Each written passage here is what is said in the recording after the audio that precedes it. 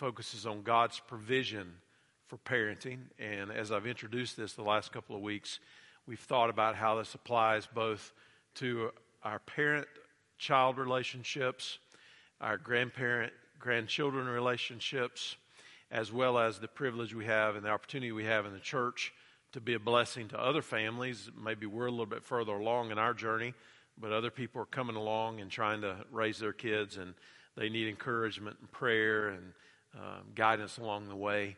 And we have the opportunity to do that as church family also. In the last session, we focused on your identity in parenting.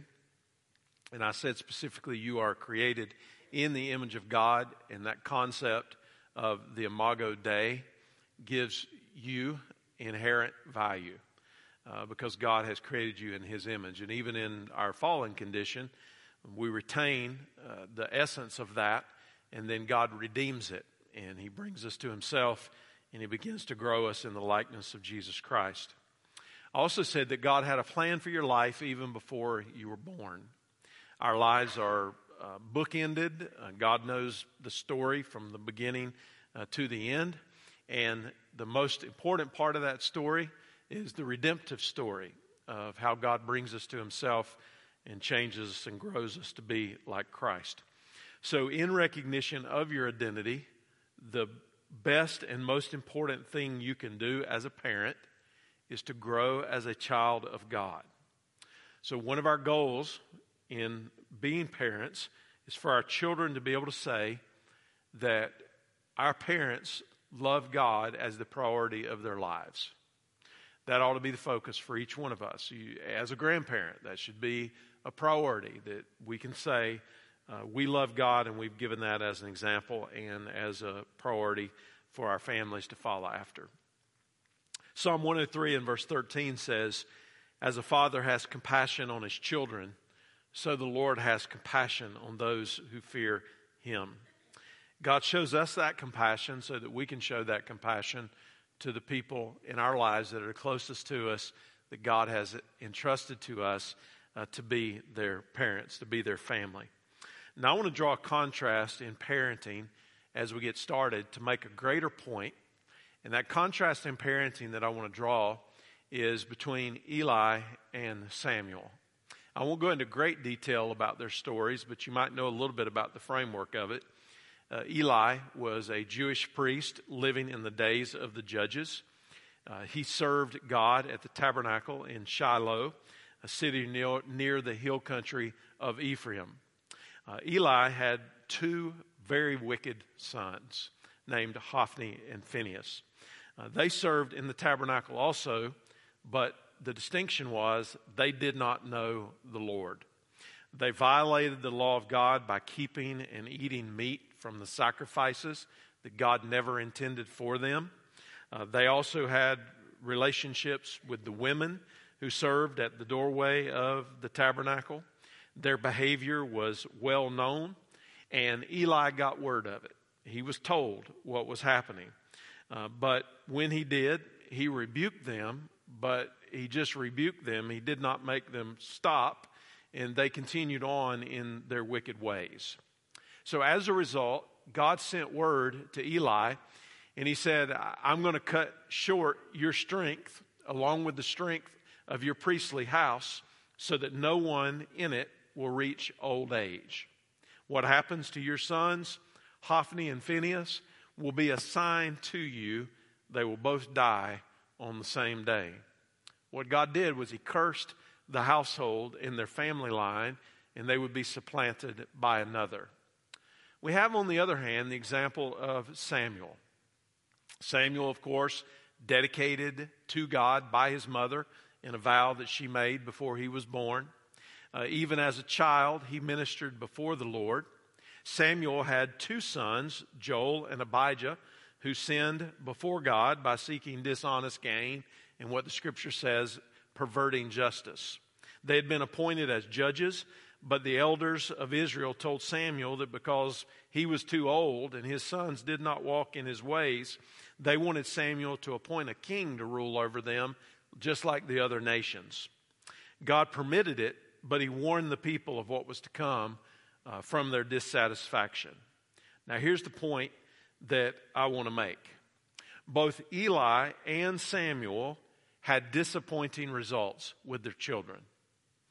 God punished one for ineffective parenting, but he blessed the other. What is a principle that we can draw from that? Well, very basically, ultimately, it is the faithful process of parenting, not necessarily the end results, that the Lord evaluates. We are not in control of the end results. As I've said several times as we've gotten started in this study, people make their own decisions. There's this thing called free will. People can rebel against their parents and against the Lord. And we're not going to answer ultimately for the decisions that our children make or our grandchildren make, but we will answer for how we have led them, the example we have given them, the role model that we have been or not been, and God is going to hold us accountable for that. And thankfully, there's grace applied to us in that regard as well. So what I want to do in the balance of the time that we have tonight is I want to share with you 6 ways that God makes provision for parenting. 6 ways that God makes provision for parenting. Number 1, God gives direction to help you raise your children. God gives direction to help you raise your children. The passage of Scripture that I want to point to is Proverbs 3 and verse 5 and 6, a very familiar passage to us. Trust in the Lord with all your heart, and do not rely or lean on your own understanding. In all your ways acknowledge Him, and He will make your paths straight. You remember Solomon advised his son to live a life of trust in God, and God is certainly worthy to be trusted. But the proverb reminds us here that the counsel that children need is direction from their parents that is within the wisdom of God. This word trust that he leads with here in verse 5 means literally to lie helpless and face down. Warren Wiersbe said it pictures a servant waiting for the master's command in readiness to obey, or a defeated soldier yielding himself to a conquering general. It takes a lot of trust to raise kids. It takes a lot of trust to guide a family, because there's so many things that we live under this illusion that we have control of, and the reality is we don't have control of much of anything. And if we are trusting in ourselves, that's going to fall short. But if we're trusting in God, then He can give us the direction that we need in order to raise our children. And to trust in the Lord with all your heart is an unwavering confidence in the Father's provision, and to not rely on your own understanding.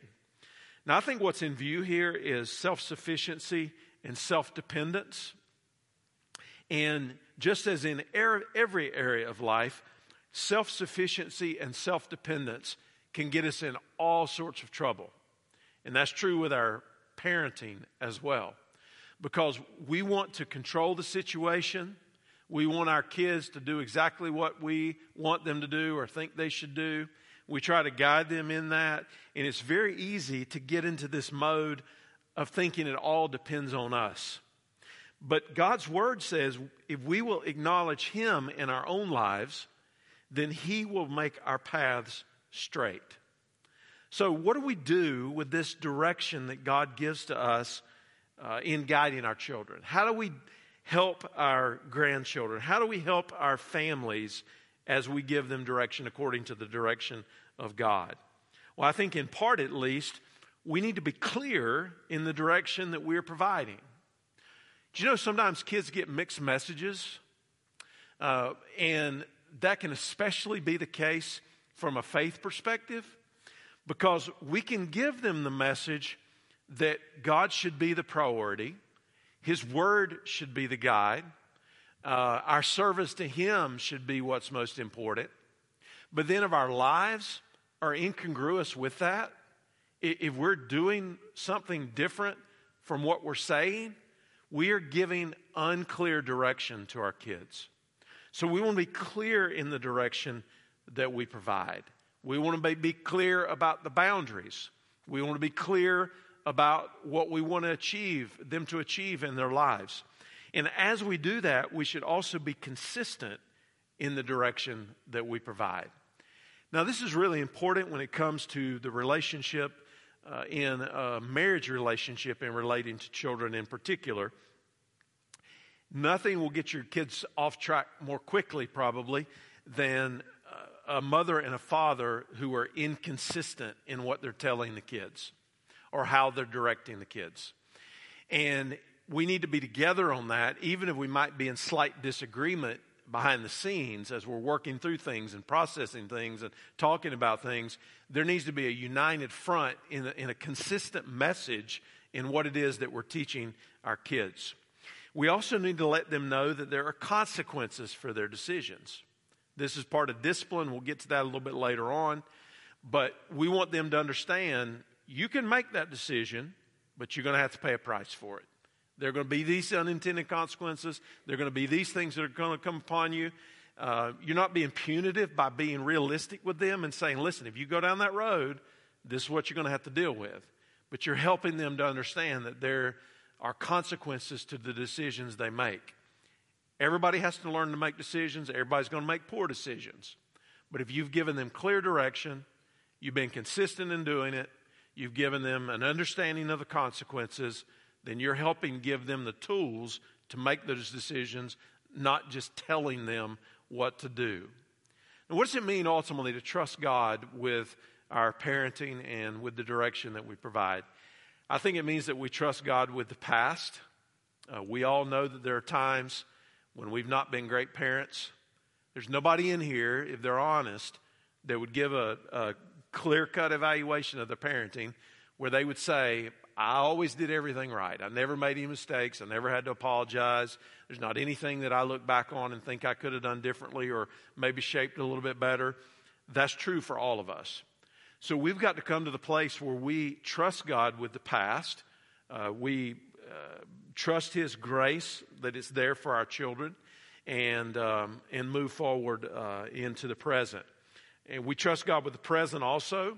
One of the things we're learning, especially with adult children who are coming into their own and figuring things out with their lives, is that in the present moment, every season has its own challenges.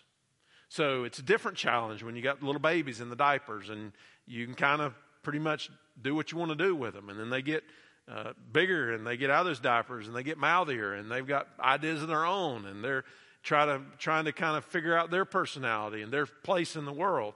And that just grows as you go along. And it gets different at every stage of life. But if you're trusting God with the present, you're not worried about what happened in the past. You're taking the moment, you're living in it, and you're trying to live according to what that moment is. And then, of course, we trust God with the future. I've already mentioned this, but control is an illusion. Every situation our children will face in the coming years is an unknown. And I got news for you. Every situation we're going to face in the future is an unknown. We don't know what it is. We don't know exactly what's coming, but we know that God is faithful, and we know we can entrust our kids to Him and our families to Him. And that's part of the letting go and believing and having faith rather than trying to control. And here's something I've seen through the years. I've seen it in some of my own family relationships as well as dealing with a lot of families in ministry.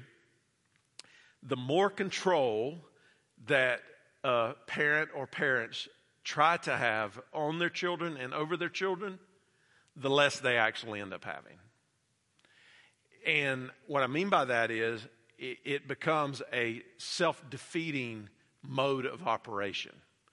And I understand there's a fine line in this because you need to continually speak truth into those kids' lives. You need to point out to them when they're doing things that aren't wise. You need to help them make decisions and ask questions. And, hey, have you thought about that? And how are you processing this? And what are you going to do when this happens? All that's part of parental wisdom where you're helping them navigate it because you've done some things yourself that you've learned the hard way. And it would be unloving not to tell them some of those things because you might help them avoid some of it. But it's different when you get to those more developed ages, to ask questions, to pose situations, to provide wisdom versus just trying to control the situation. Because controlling the situation will typically bring rebellion. We have all the direction that we need if we'll trust in God for our parenting. Number 2, God is the builder as you raise your children. God is the builder as you raise your children. Psalm 127 and verse 1 says, unless the Lord builds a house, its builders labor over it in vain. And unless the Lord watches over a city, the watchman stays alert in vain. Anything you do, whether you're building a house or guarding a city or working in a job, is worthless spiritually and eternally unless the Lord is in it. 2 times he repeats in Psalm 127 and verse 1, unless the Lord. And in repeating, unless the Lord does something, he hammers it home with the word vain. The word vain basically means empty. So he's saying, unless the Lord's in the middle of this whole thing, the whole thing is empty. Now, why is this important?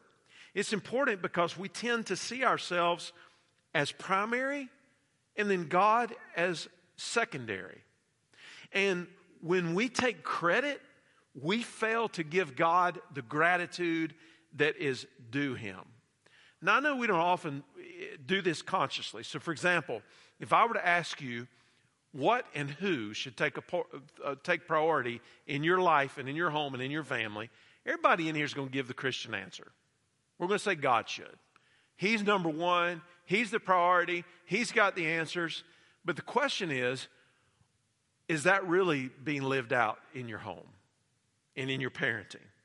And is he truly the number one factor in your home? Is he the one who is building it? Daily, we need to recognize our inability and seek God's blessings.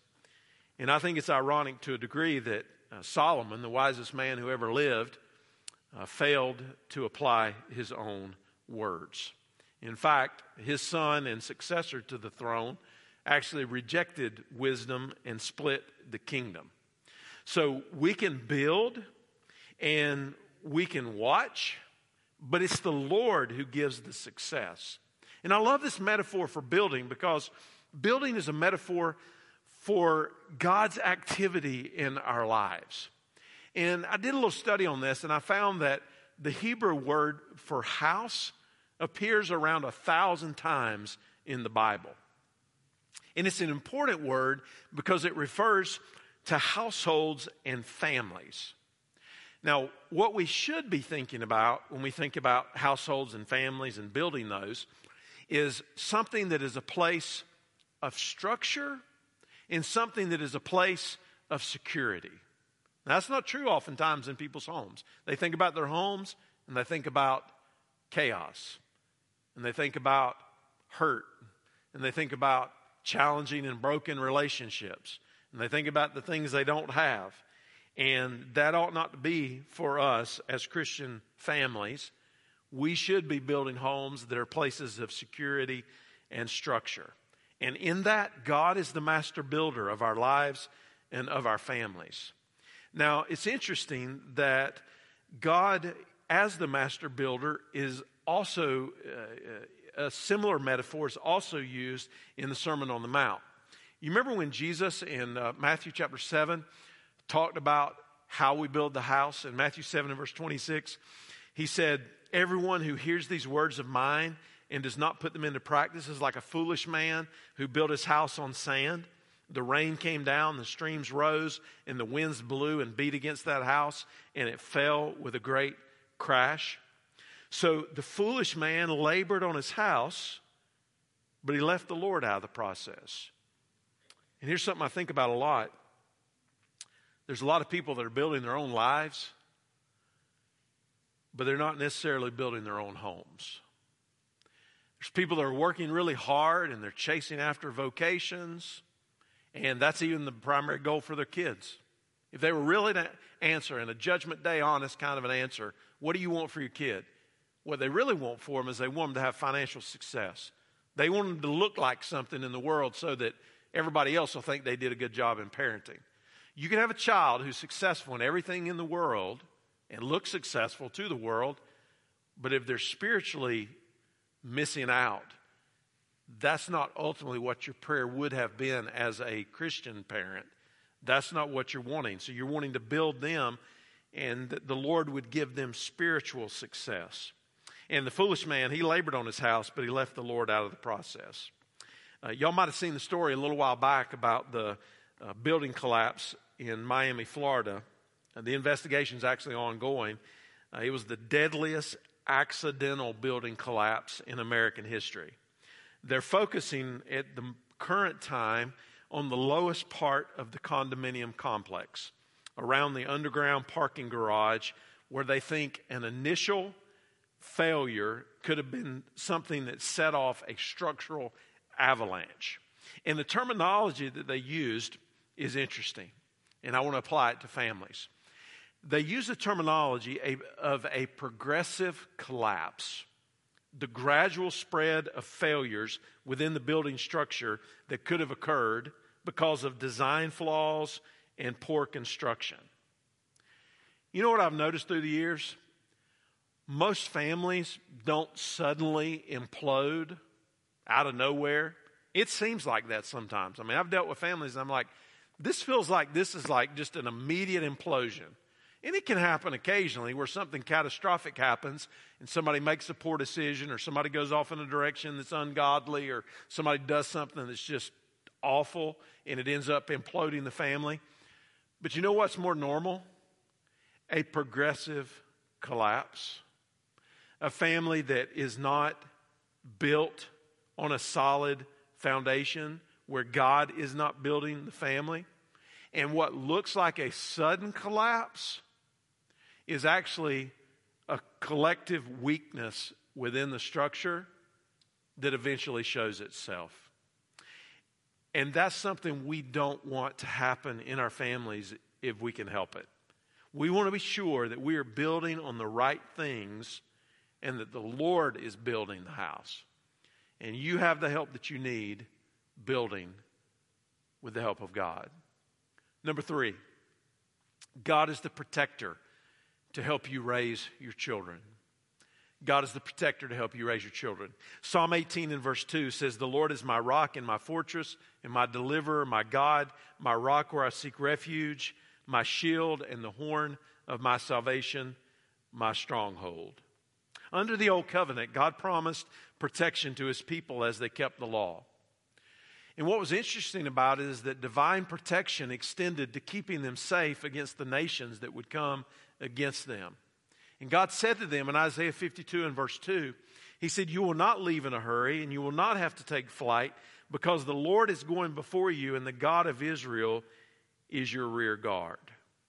Now, I know the question you're thinking here, if I'm going to tell you that God is the protector to help you raise your children, then does that guarantee that you're not going to experience pain or loss as you build your family? And the obvious answer is no. That's not what that means. We can look at any number of examples in the scripture. A classic example would be Job, who illustrates that although God can deliver us out of every trouble, sometimes it is not his will to do so, or he's using those trials to purify us. Also, God does not shield us from the results of the consequences of our own sins, or necessarily the negative effects of the sins of others on us. We live in a sin-fallen world, and because we live in a sin-fallen world, we have to endure its hardships. And Jesus said, "I've told you these things so that in me you may have peace. In the world you'll have trouble, but take heart, I've overcome the world." John 16 in verse 33. So where's the safest place to be? It's in the center of God's will, but that can also be the most dangerous place to be. Because we're not guaranteed comfort or ease or a trouble-free life or any of that stuff, but we want to be where we're ultimately safe in the arms of God. I read an illustration about the safest place on earth. Some of you might know where that is, but it is reportedly Fort Knox. The colloquial for the U.S. bullion depository. It houses $137 billion worth of gold, 5,000 tons of precious metals behind a 22-ton door. The combination to that door has been disseminated to 10 different staff people. Each staff person has a partial code. Nobody knows the total code. The code has to be inserted one person at a time, and behind that door in the treasury is the safest place on earth. But even if you're crafty enough to break the code and get in, you wouldn't make it very far. You have to get past armed guards, missile tanks, potentially Apache helicopters, infrared surveillance, video cameras, and concrete reinforced granite walls. And if you try to break in, obviously, you're going nowhere. At the height of World War II, Fort Knox had the privilege of housing some of the most precious documents in the world, including the Magna Carta, the Declaration of Independence, the U.S. Constitution, Abraham Lincoln's Gettysburg Address, and the Gutenberg Bible. It housed the crown jewels of the English family and some of the national reserve of other European countries. When we think about safety on the earth, that would in fact be a safe place. People build houses now with safe rooms. Maybe somebody here has got a safe room in their house. But as we go through these different things that we think about bringing us safety, we also know that there is ultimately no place on the earth that can completely bring us safety from the things that can come against us. I think we've seen that in the culture of fear over the last 2 years, especially.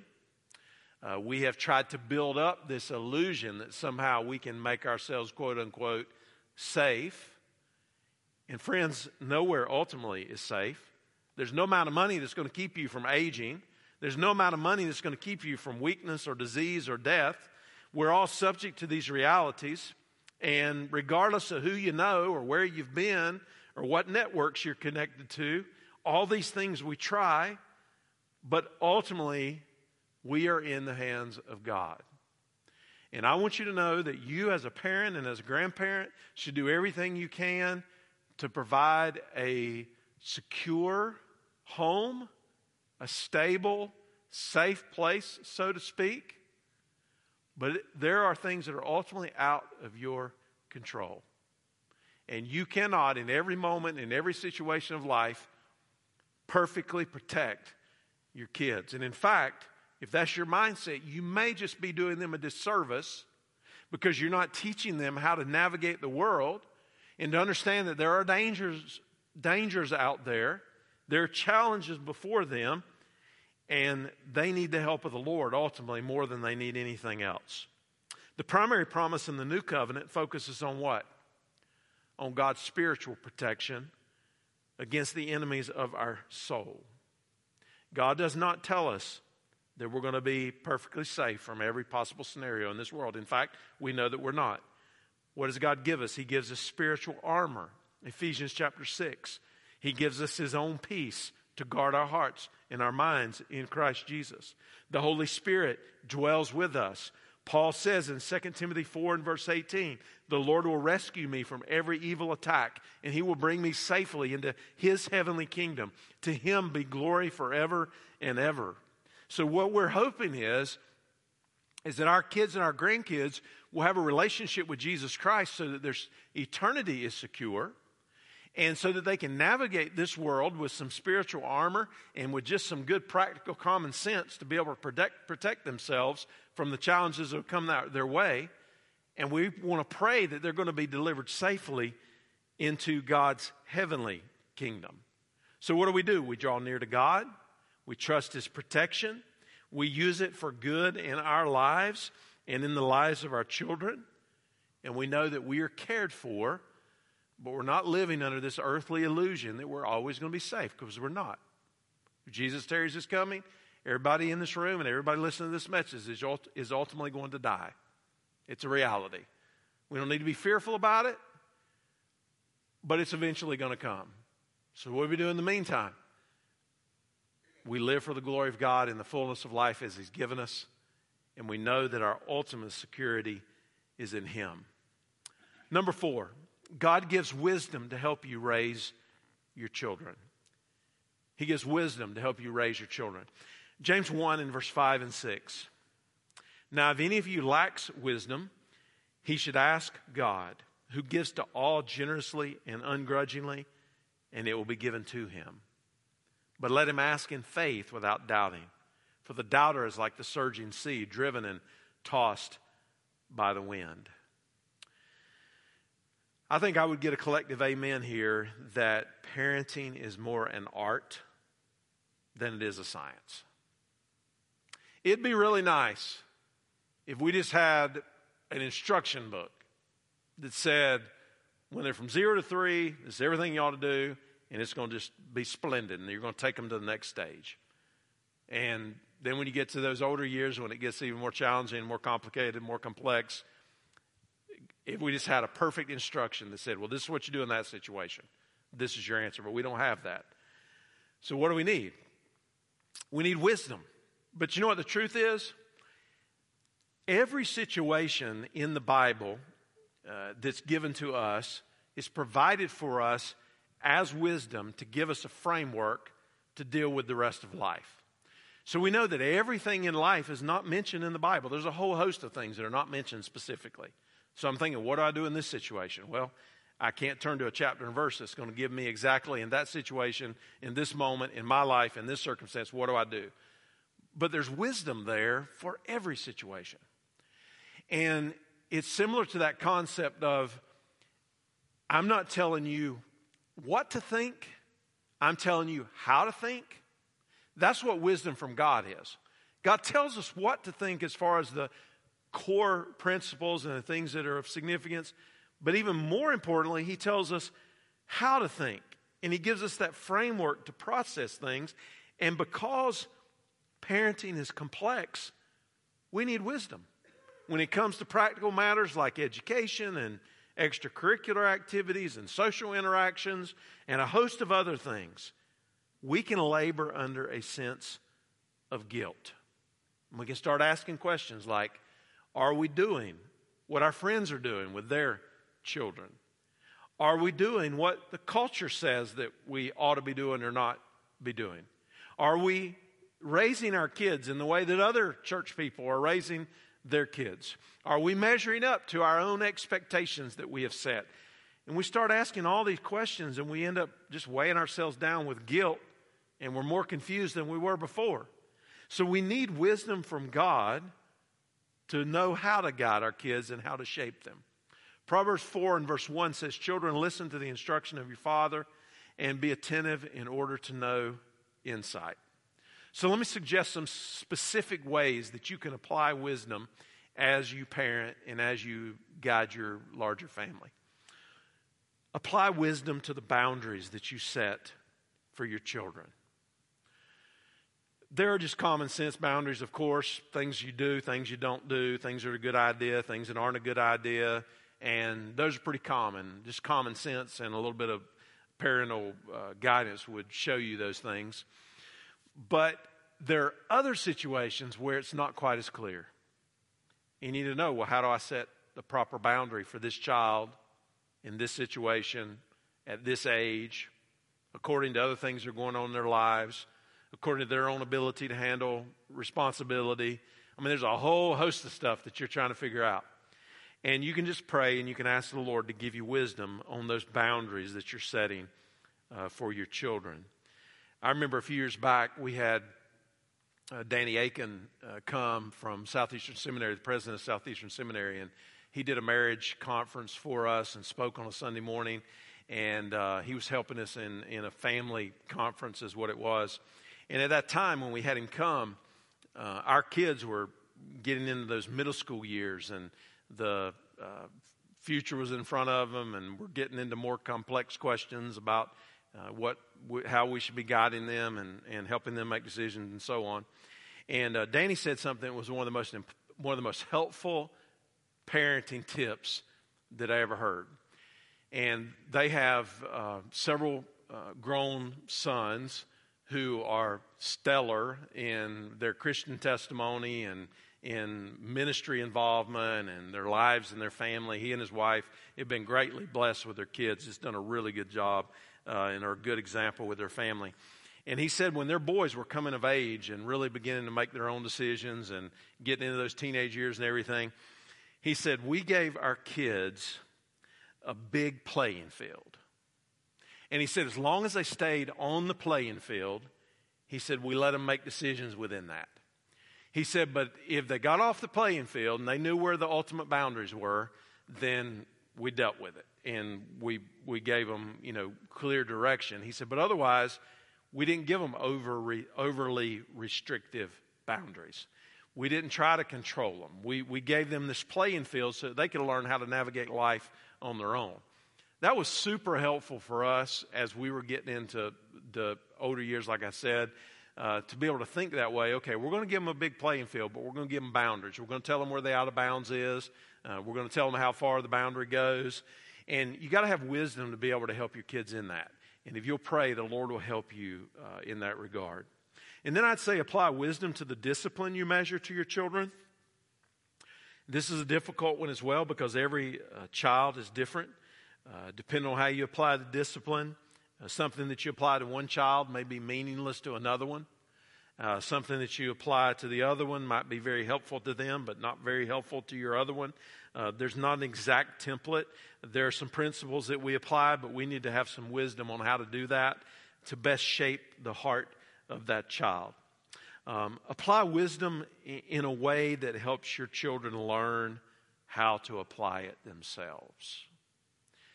And what I mean by that is learn to ask good questions.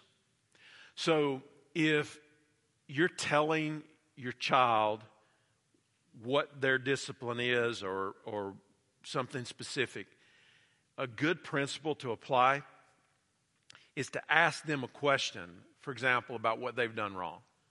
Well, do you think that was wrong? Why was that wrong? Why was that a poor decision? What could you do better next time? How can I help you do better next time? What's a way that we can help you make better decisions? And there's just a lot of interaction there to where it's not just one-sided. And if you're applying wisdom in that and helping them think for themselves, what you want them to do is to think the next time before they do something dumb like they did the last time, you want them to think, is this a good idea? Or is there a better way that they can honor you? You don't want compliance just for the sake of compliance. Ultimately, you want them to do what's right, but ultimately you want their heart to be shaped. And you can know what to do because God will help you and He'll give you the wisdom. Number 5, God gives power, love, and a sound mind to help you raise your children. God gives power, love, and a sound mind to help you raise your children. 2 Timothy 1 and verse 7. For God has not given us a spirit of fear, but one of power, love, and sound judgment. So let's break this down just quickly. God has given us a spirit of power. When we follow His word, we have His power supporting us. So what this means is that God's power is at work helping you help your family. And you can believe that. God has given us a spirit of love. That means that we are driven as parents by love. And God has given us a spirit of sound judgment.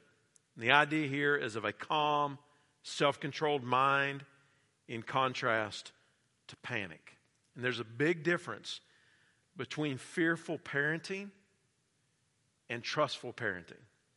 I got this term, trustful parenting, from a term that was coined by a psychologist by the name of Peter Gray.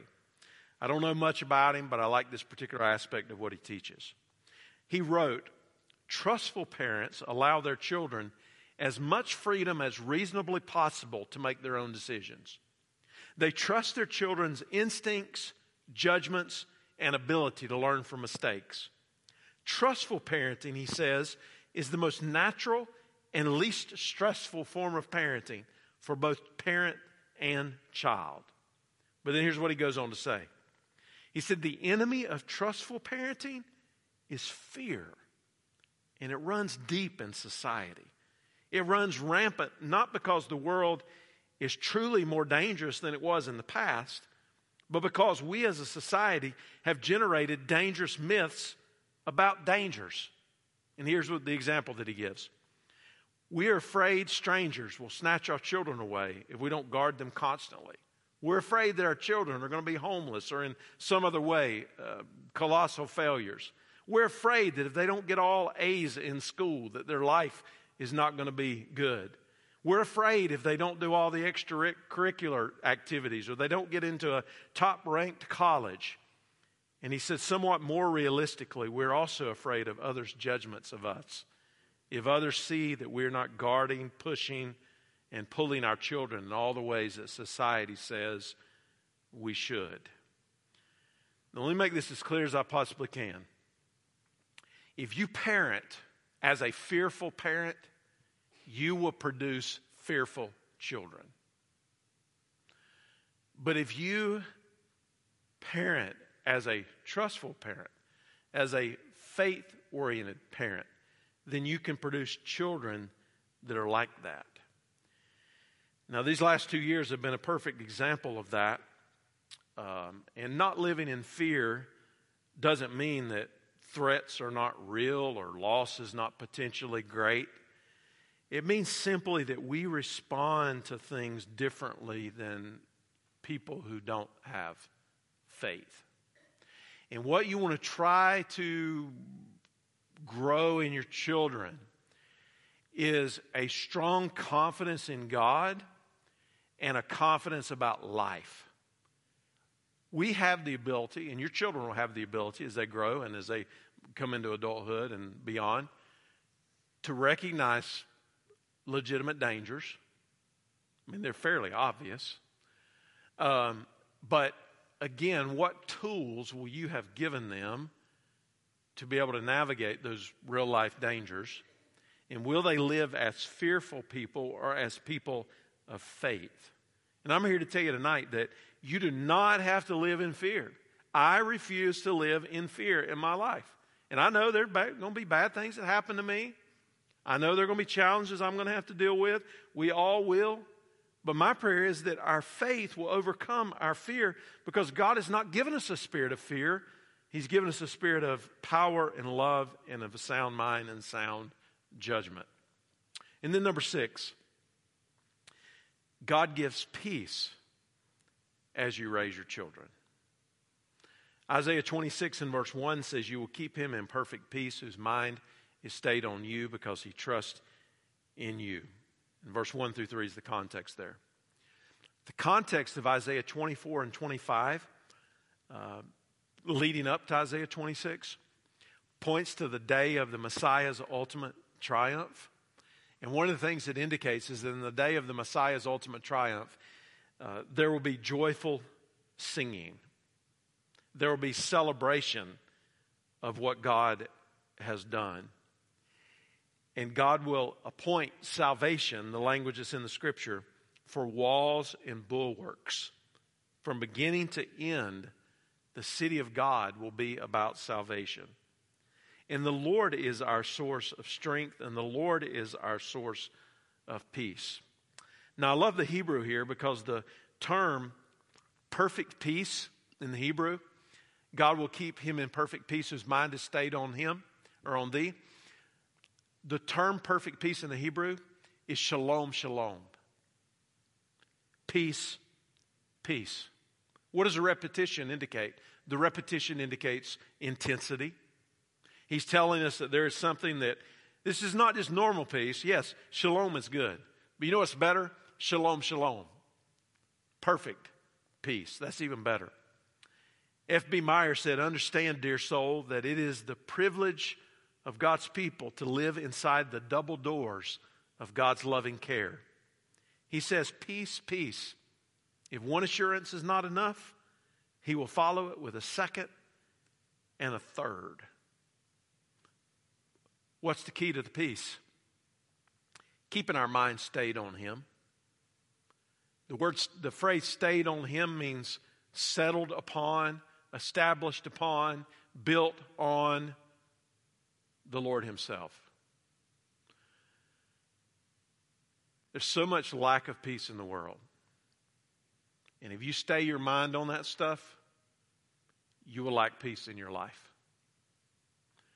You have to intentionally, purposefully, I'd say even aggressively, keep your mind stayed on the Lord rather than on the lack of peace that the world is presenting to you.